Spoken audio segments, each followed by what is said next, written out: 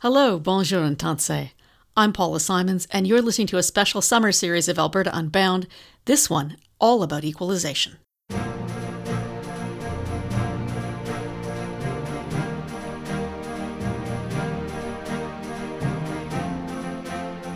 On October 18th, Albertans will be asked to vote on this question.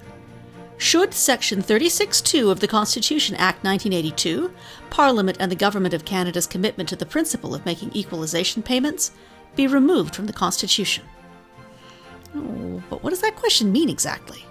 And what would be the legal and political consequences of voting yes? In July, I convened a panel of 5 academics, all of them experts in equalization, to ask them to explain what equalization is, where it comes from, why we have it, and how we might make it feel fairer for Albertans. My guests were Dr. Trevor Tombe, an economics professor from the University of Calgary, Dr. Mary Janigan, an historian and the author of the book The Art of Sharing, Dr. Jared Wesley, a political scientist from the University of Alberta, Eric Adams, the Vice Dean of the University of Alberta School of Law, and Ken Bosanquet, the J.W. McConnell Professor of Practice at the Max Bell School of Public Policy at McGill University. We met via Zoom and took questions from an online audience via Facebook and YouTube. And despite those COVID restraints, we had a pretty lively discussion, and one I hope that will clear up a lot of the murk and confusion around equalization and around the Constitution. Here is the first part of our conversation. There is so much myth and so many misunderstandings around equalization, including a persistent belief somehow that the government of Alberta writes a big equalization check for Ottawa. So, Trevor Tombe, I want to start with you. You're an economist who studies fiscal federalism. Can you start us off by explaining in simple terms what equalization is and how it works? Well, I can certainly try. And first, let me say thank you, Senator Simons, for hosting us today. Hopefully, this is one of many great conversations that Albertans will have between now and October prior to the referendum on equalization. So to understand that program and how it works and what its objectives are and how it functions, we do need to keep in mind first that Canada is a very large and diverse country, both physically, of course, but also economically. And these regional economic inequalities are large. And I guess for perspective, the latest data shows average family incomes in Prince Edward Island, for example, are just shy of $69,000 per year.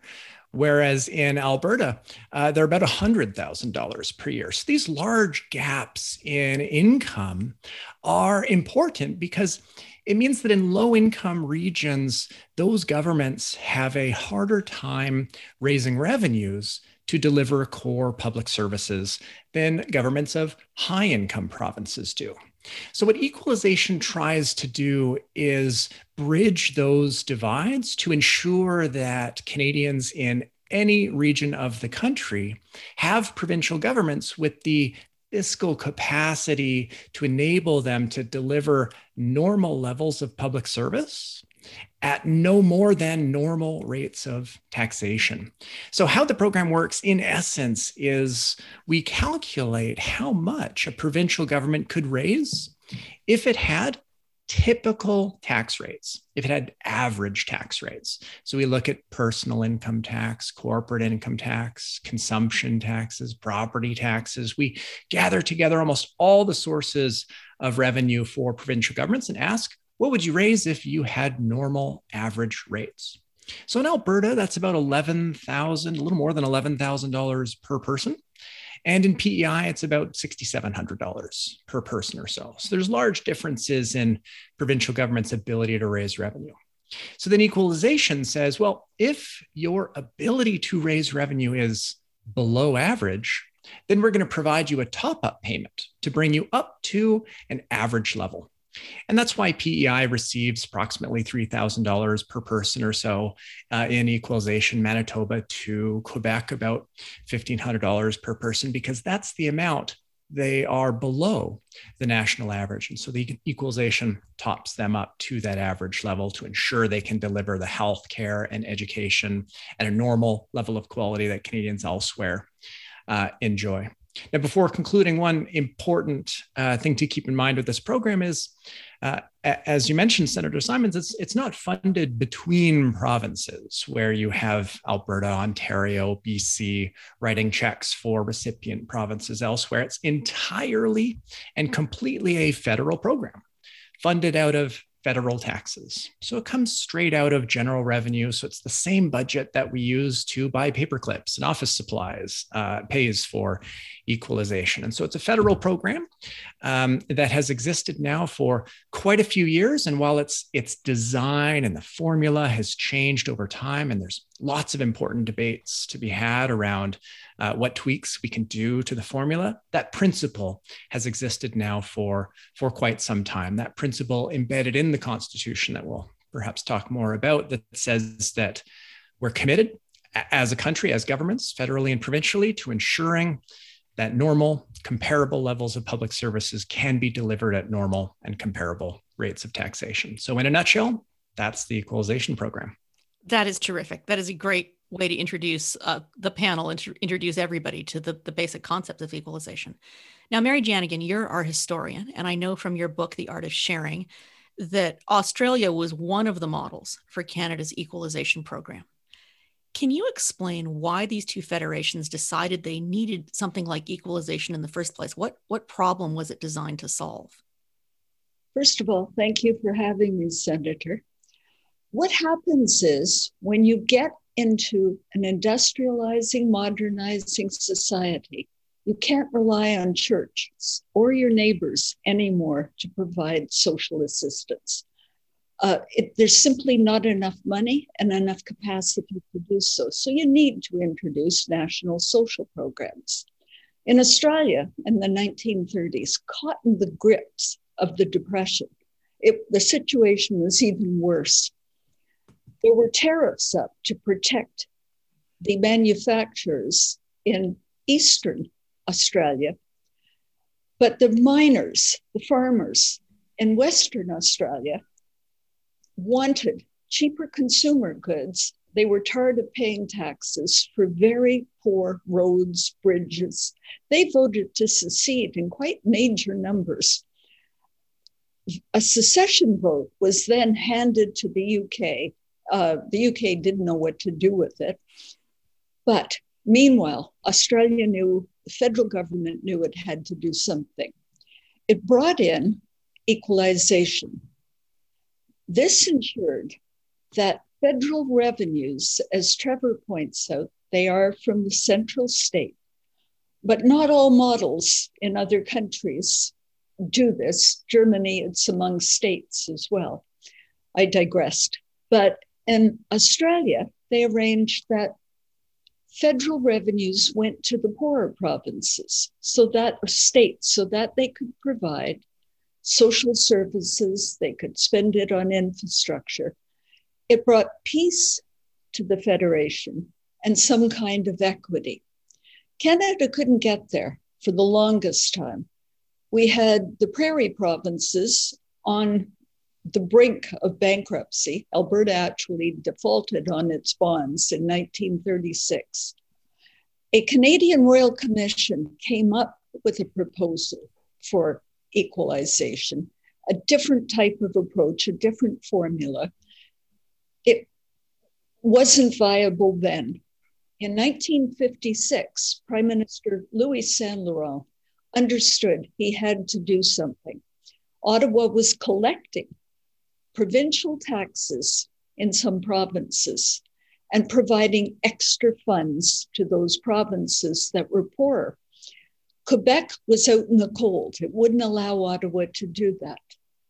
Louis Saint Laurent separated any tax collection from the compensatory payments and began to deliver them in 1957 to poorer provinces. That ensured peace in the Federation, equity, and all of the provinces were able to join national social programs such as hospital care, medical care, post-secondary education, social assistance. It is a principle that keeps a federation together. It's a principle. But bearing in mind the conversation that's to come, I also note that, as Trevor noted, it has a formula. If provinces are upset, Ottawa has the ability to change the formula. That remains the primary principle. Ottawa can change the pragmatic approach, but the principle of equalization, sharing amongst the poorer and richer provinces, is the only way truly to keep together a modern federation. Terrific. Thank you so much. Jared Wesley, I turn now to you. Much of your recent research as a political scientist has revolved around Alberta identity and the formation of Alberta identity. So I'm going to ask you, why does equalization make so many Albertans so angry, and how does it shape our view of ourselves as a province? Well, and thank you, Senator, for inviting me here with a fabulous panel to talk about all of these various aspects of equalization. And Trevor and Mary have teed up kind of the historical and economic side of equalization. I'd like to talk about the symbolic part of it, because this referendum at its heart is really about equalization as a symbol more than it is as a program. And we know historically, Alberta political culture has been built around one particular theme: Western alienation. This idea that Western provinces and people that live there are being exploited by people in central Canada in particular in various ways. And equalization over the years has come to symbolize that exploitation. I think also Alberta political culture has earned a reputation for being conservative. And part of that conservative brand involves, I'm not saying an opposition to, but definitely a reluctance to support redistribution of wealth in general. So what we find through our research is that people that are most opposed to the concept, the principle, the inner workings of equalization are also likely to oppose notions of progressive taxation, where we move funds from one person to another. And part of that's bound up in this sense, not among all conservatives, certainly, but certainly among the most right-wing conservatives in this province, that people that enjoy prosperity have done so through hard work, and people that don't enjoy prosperity may have not worked as hard or are doing other things that are not necessarily deserving of that revenue. So a lot of people that oppose equalization oppose it on either Western alienation grounds or on the grounds of wealth redistribution. Now, our research, as you mentioned, has started asking the questions in a little bit of a different way. We've asked two sets of questions of participants over the last couple of years. The first one, through focus groups, asks Albertans how they feel that a typical Albertan would behave or react to different things. And in particular, we've been asking them about equalization. How would a typical Albertan react to this referendum that we're seeing in the fall? And the results surprised us, because most people say the typical Albertan doesn't stay up at night worrying about equalization.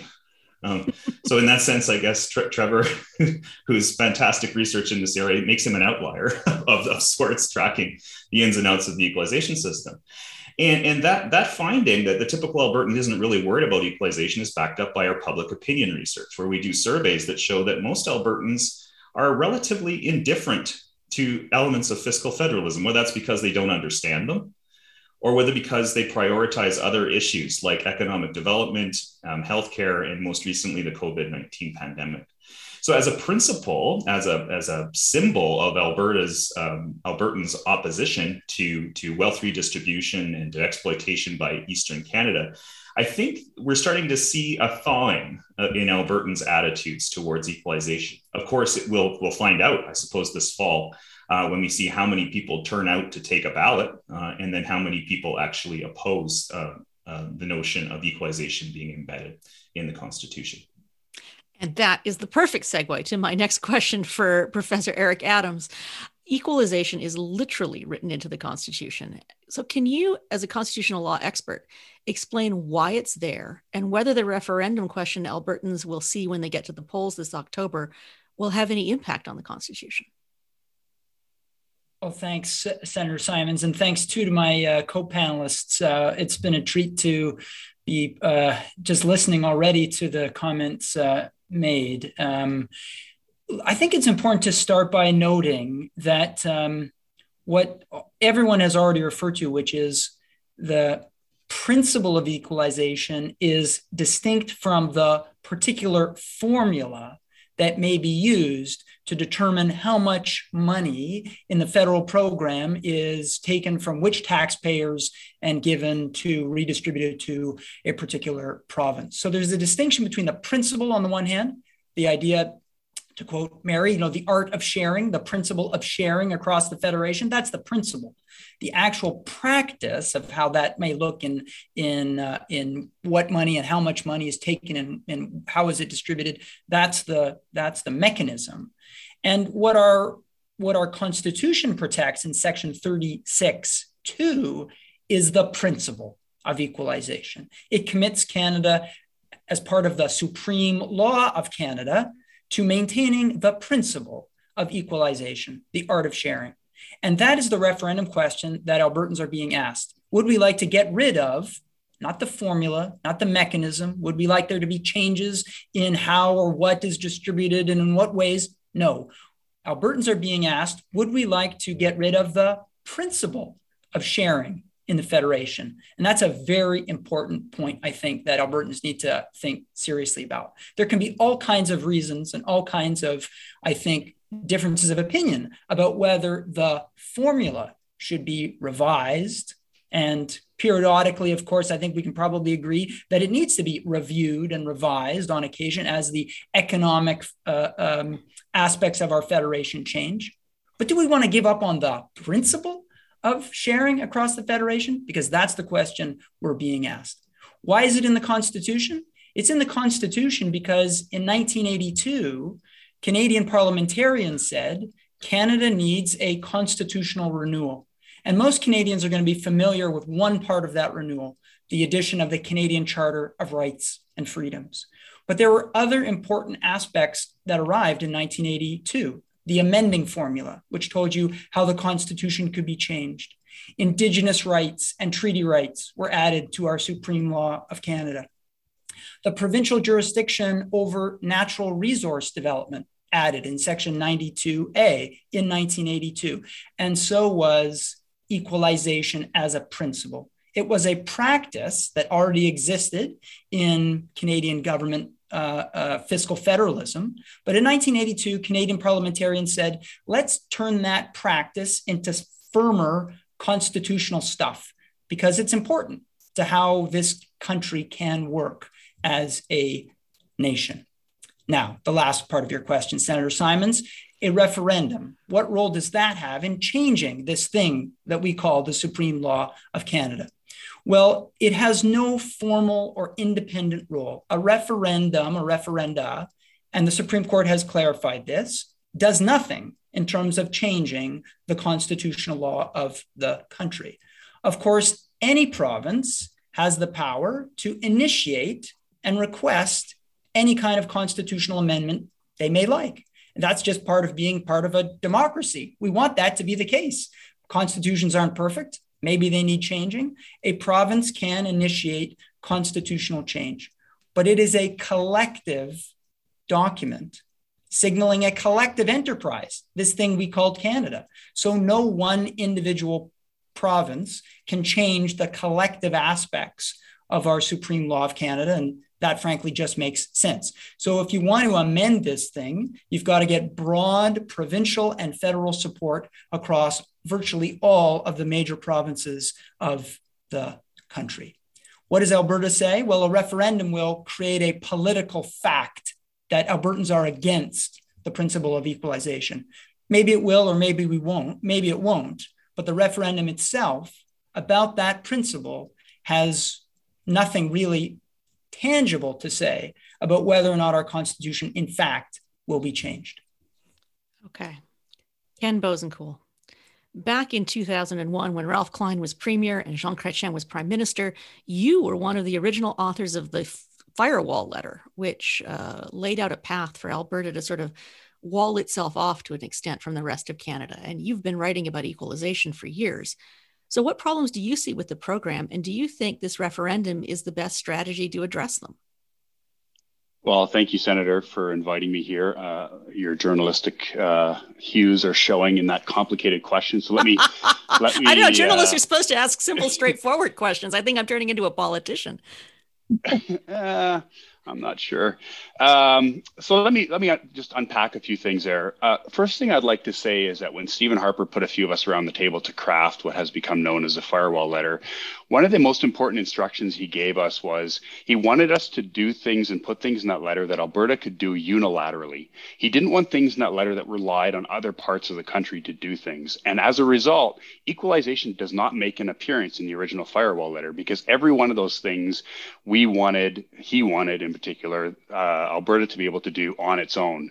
And most of those things that were in that letter, those 5 things in that letter, were things we could do on our own. So I just wanted to set that initial groundwork.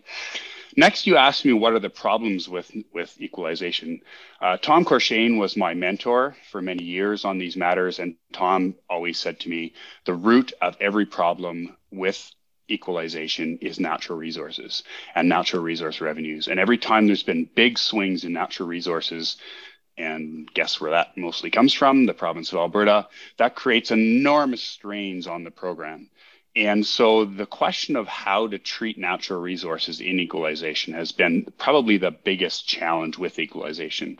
And I think the fundamental problem here is that revenues from natural resources are not like revenues from other tax sources. Revenues from natural resources are more like a capital asset, and the income from a capital asset as opposed to income that you charge. And in my view, equalization should account for revenues that are ongoing as opposed to one-time revenues, which are revenues from natural resources. So I've argued in the past that natural resource revenues should be excluded from equalization. Wow, that creates all kinds of tension because Alberta suddenly has all this money and the rest of the country looks at us and say, hey, how come they get all this money and how come we don't? And then you get into the ownership of natural resources. So there's a lot there, and I can talk more about that. But I think that's the one big problem, challenge with equalization from a technical point of view. The second challenge that I have identified over the years is what I call the math in, math out problem. And I think equalization can receive its most political support across the country. And I'm a big supporter of equalization. I can get into that if you like, even as a conservative, even as a conservative Albertan. It gets political support if people know that no one is tinkering with the program. If the program is you have a bunch of inputs and then weird wonky people like, or not weird, wonderful wonky people like Trevor can calculate all those inputs and produce an output. And what's happened in the last number of years, and where a lot of these tensions come in, and we put floors and ceilings and we put various different aspects into it, which makes the program over time unpredictable. And so I've often argued that we need a what I call a math in, math out. It needs to be a mathematical formula, free from tinkering, and over time it needs to be as stable as possible, recognizing my first problem, which is natural resources cause these problems. So that's the second thing that I spent a lot of time writing about. The third thing, so those are 2 top-down views of equalization, so if you will, sort of Ottawa views. The third thing that I've spent a little bit of time looking at are the incentives of equalization. What does a recipient province, do they act differently, knowing that if they tax different things within their tax mix differently, that will affect how much money they get from Ottawa?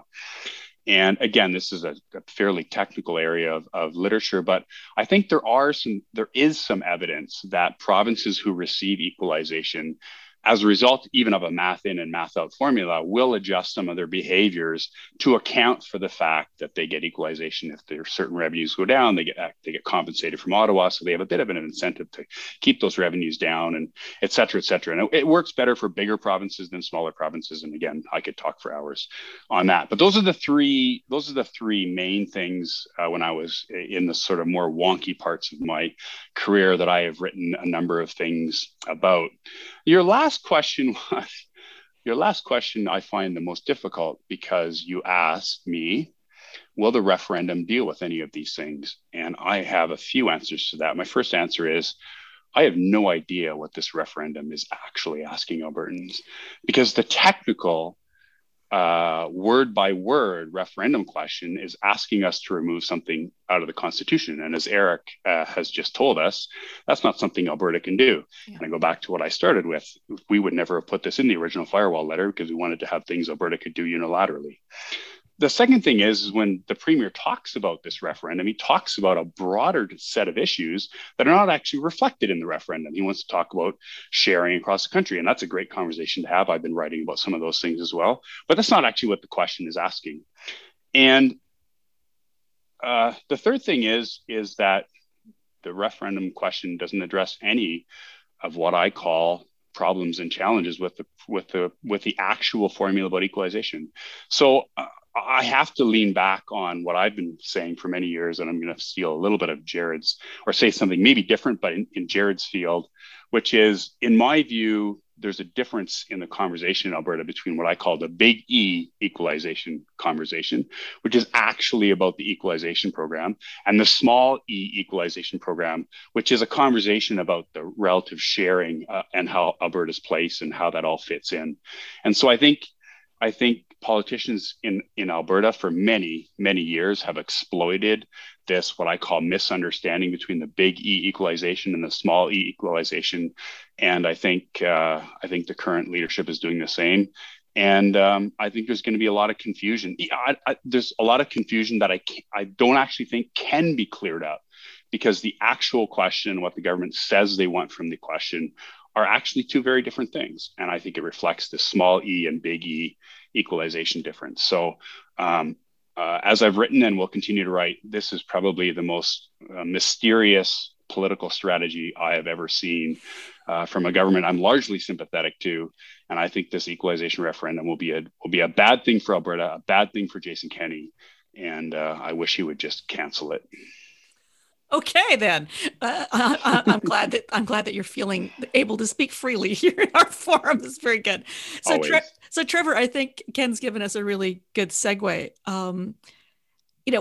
People talk about fiscal capacity and whether or not Alberta is using its full fiscal capacity. And I wondered if you could speak a little bit about that, and to whether you think the current system is fair to Albertans, because I think deep down, a lot of Albertans still feel like somehow they are paying for the expensive policy choices of other provinces. Sure. So to the first question there about whether Alberta is using its fiscal capacity, well, if we think about, as the formula does, fiscal capacity as the amount you could raise at average taxes, then no, Alberta has below average tax rates and so is raising less. But that's okay. The purpose of equalization is not for the federal government to dictate provincial policy choices. It is designed in a way to allow for that autonomy. And Albertans, British Columbians, Ontarians, Quebecois resident, everyone can choose their provincial policies that they think suits them. And if a province wants low tax rates, they can compensate with, in Alberta's case, hopefully high resource revenues to compensate, or lower levels of spending. And those are policy choices that reasonable people can disagree on and discuss. Provincially, and equalization really doesn't try and tilt the scales on that either way. But to this broader question of how is the principle implemented, the specifics of the formula that Ken was referring to, I completely agree that there are some real shortcomings with the current formula. And just let me dial the clock back to about 2007, when the formula that we have today was largely have today, was originally implemented. It was a formula really designed by a panel of experts that was pulled together by former Prime Minister Paul Martin, Liberal Prime Minister. Then the panel did its work, chaired by a really amazing Albertan, deep expertise in fiscal and economic matters, Al O'Brien. They did their work following the federal election. That was kind of right in the middle of when they were doing their work. They reported to the then Conservative Prime Minister Stephen Harper what their recommendations were, that the government at the time largely adopted. And this was a formula that, to Ken's point, was really looking at objectively as one can. What do the inputs mean for payments that each province gets? Natural resources has always been an incredibly difficult issue for the formula, and there's no way around these difficulties. We've been wrestling with this issue since the formula was created. Diefenbaker initially put it in there, a Western conservative prime minister, and then Pearson campaigned against the inclusion of natural resources. So there's always been a good back and forth here, and the panel recommended 50% of natural resources being included, not for any objective reason other than there's good arguments to exclude all of it, and there's good arguments to include all of it. So they went with 50% as a, well, what are you going to do? This is a compromise, and the government, that's what I call a Tevye the milkman decision. On the one hand, on the other hand. And so the government adopted that. And we did change the formula during the financial crisis in a way that's not working quite well for us today. And I don't want to fault a government for making choices during a crisis based on the expediency of the moment. But now, we have some time since then. And one of the key problems with the formula today is that we fix the number of dollars that it pays out. So the size of the program actually has nothing to do with the amount of inequality that exists across the country. And that really does undermine the purpose of the program. And so that's a really big thing to think about, especially post-COVID, where it looks like we might be in a situation where inequality is quite a bit lower, actually, than it has been in many, many decades. And so we do need to think about potential reforms to that program there. But finally, I guess to the point of whether it's fair to Alberta or not, well, there can be disagreement about the very idea of redistribution completely, and that's fair enough. And so people can view it as unfair in principle for that reason alone. But in terms of it not paying out to Alberta, despite the challenging recession that we went through, I'm skeptical of that as being a legitimate grounds to say that the program is unfair. So we went into our recession in 2015-16, the highest income province in the country by a wide margin. And coming out right at the bottom of the recession, we were still the highest income, strongest economy province. So the gap has certainly shrunk quite a bit, but we remain in that top spot in terms of per capita economic activity. And so the program, whatever tweak you might have in mind, it's just not going to pay out to Alberta despite that recession. So our economic challenges, our deficit that we have right now, it's largely a choice, a consequence of provincial policy choices of low rather taxation. than something equalization can deal with. So I'm curious, Mary, the subtitle of your book, I'm going to hold it up again. I'm not getting paid to shill Mary's book. It's a very good book. The subtitle is The Richer versus the Poorer Provinces Since Confederation. And versus implies, that there is conflict. And I'm wondering if you think that conflict is baked into the formula and to the nature of equalization. Are there always going to be clashes between richer and poorer provinces? Well, it came from even before Confederation, when the provinces were squabbling about the subsidies. And the maritime provinces feared that with Confederation, they would lose revenues and they would lose influence and they wouldn't survive. And Ottawa, the federal negotiators, did not want to admit that all provinces were not equal. So they played around behind the scenes with the subsidies, pretending there were more people in the Maritimes so they could add more per capita subsidies. It was a deception, a self-deception, but it also kept every province in the Federation. As the decades went by, you can trace it. The richer provinces, the wealthier, and the membership in that club changed over time. The wealthier provinces were always unwilling to admit that the poorer provinces needed more help. Occasionally, there would be breakthroughs and extra grants would be given, and Ottawa would siphon off more money for struggling provinces. But the principles seem to be intact. All provinces are equal, no matter how inequitous that was. So you always have the richer against the poor, struggling into the 20th century. Now suddenly, each government has to do more. And people should move for jobs, but people shouldn't be moving because one province has a better education system or health system, specific cases exempted.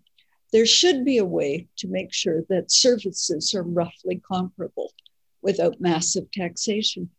It took the breakthrough of 1956 with Louis Saint Laurent to resolve that.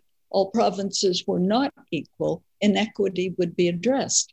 But you know, Louis Saint Laurent paid a price for that.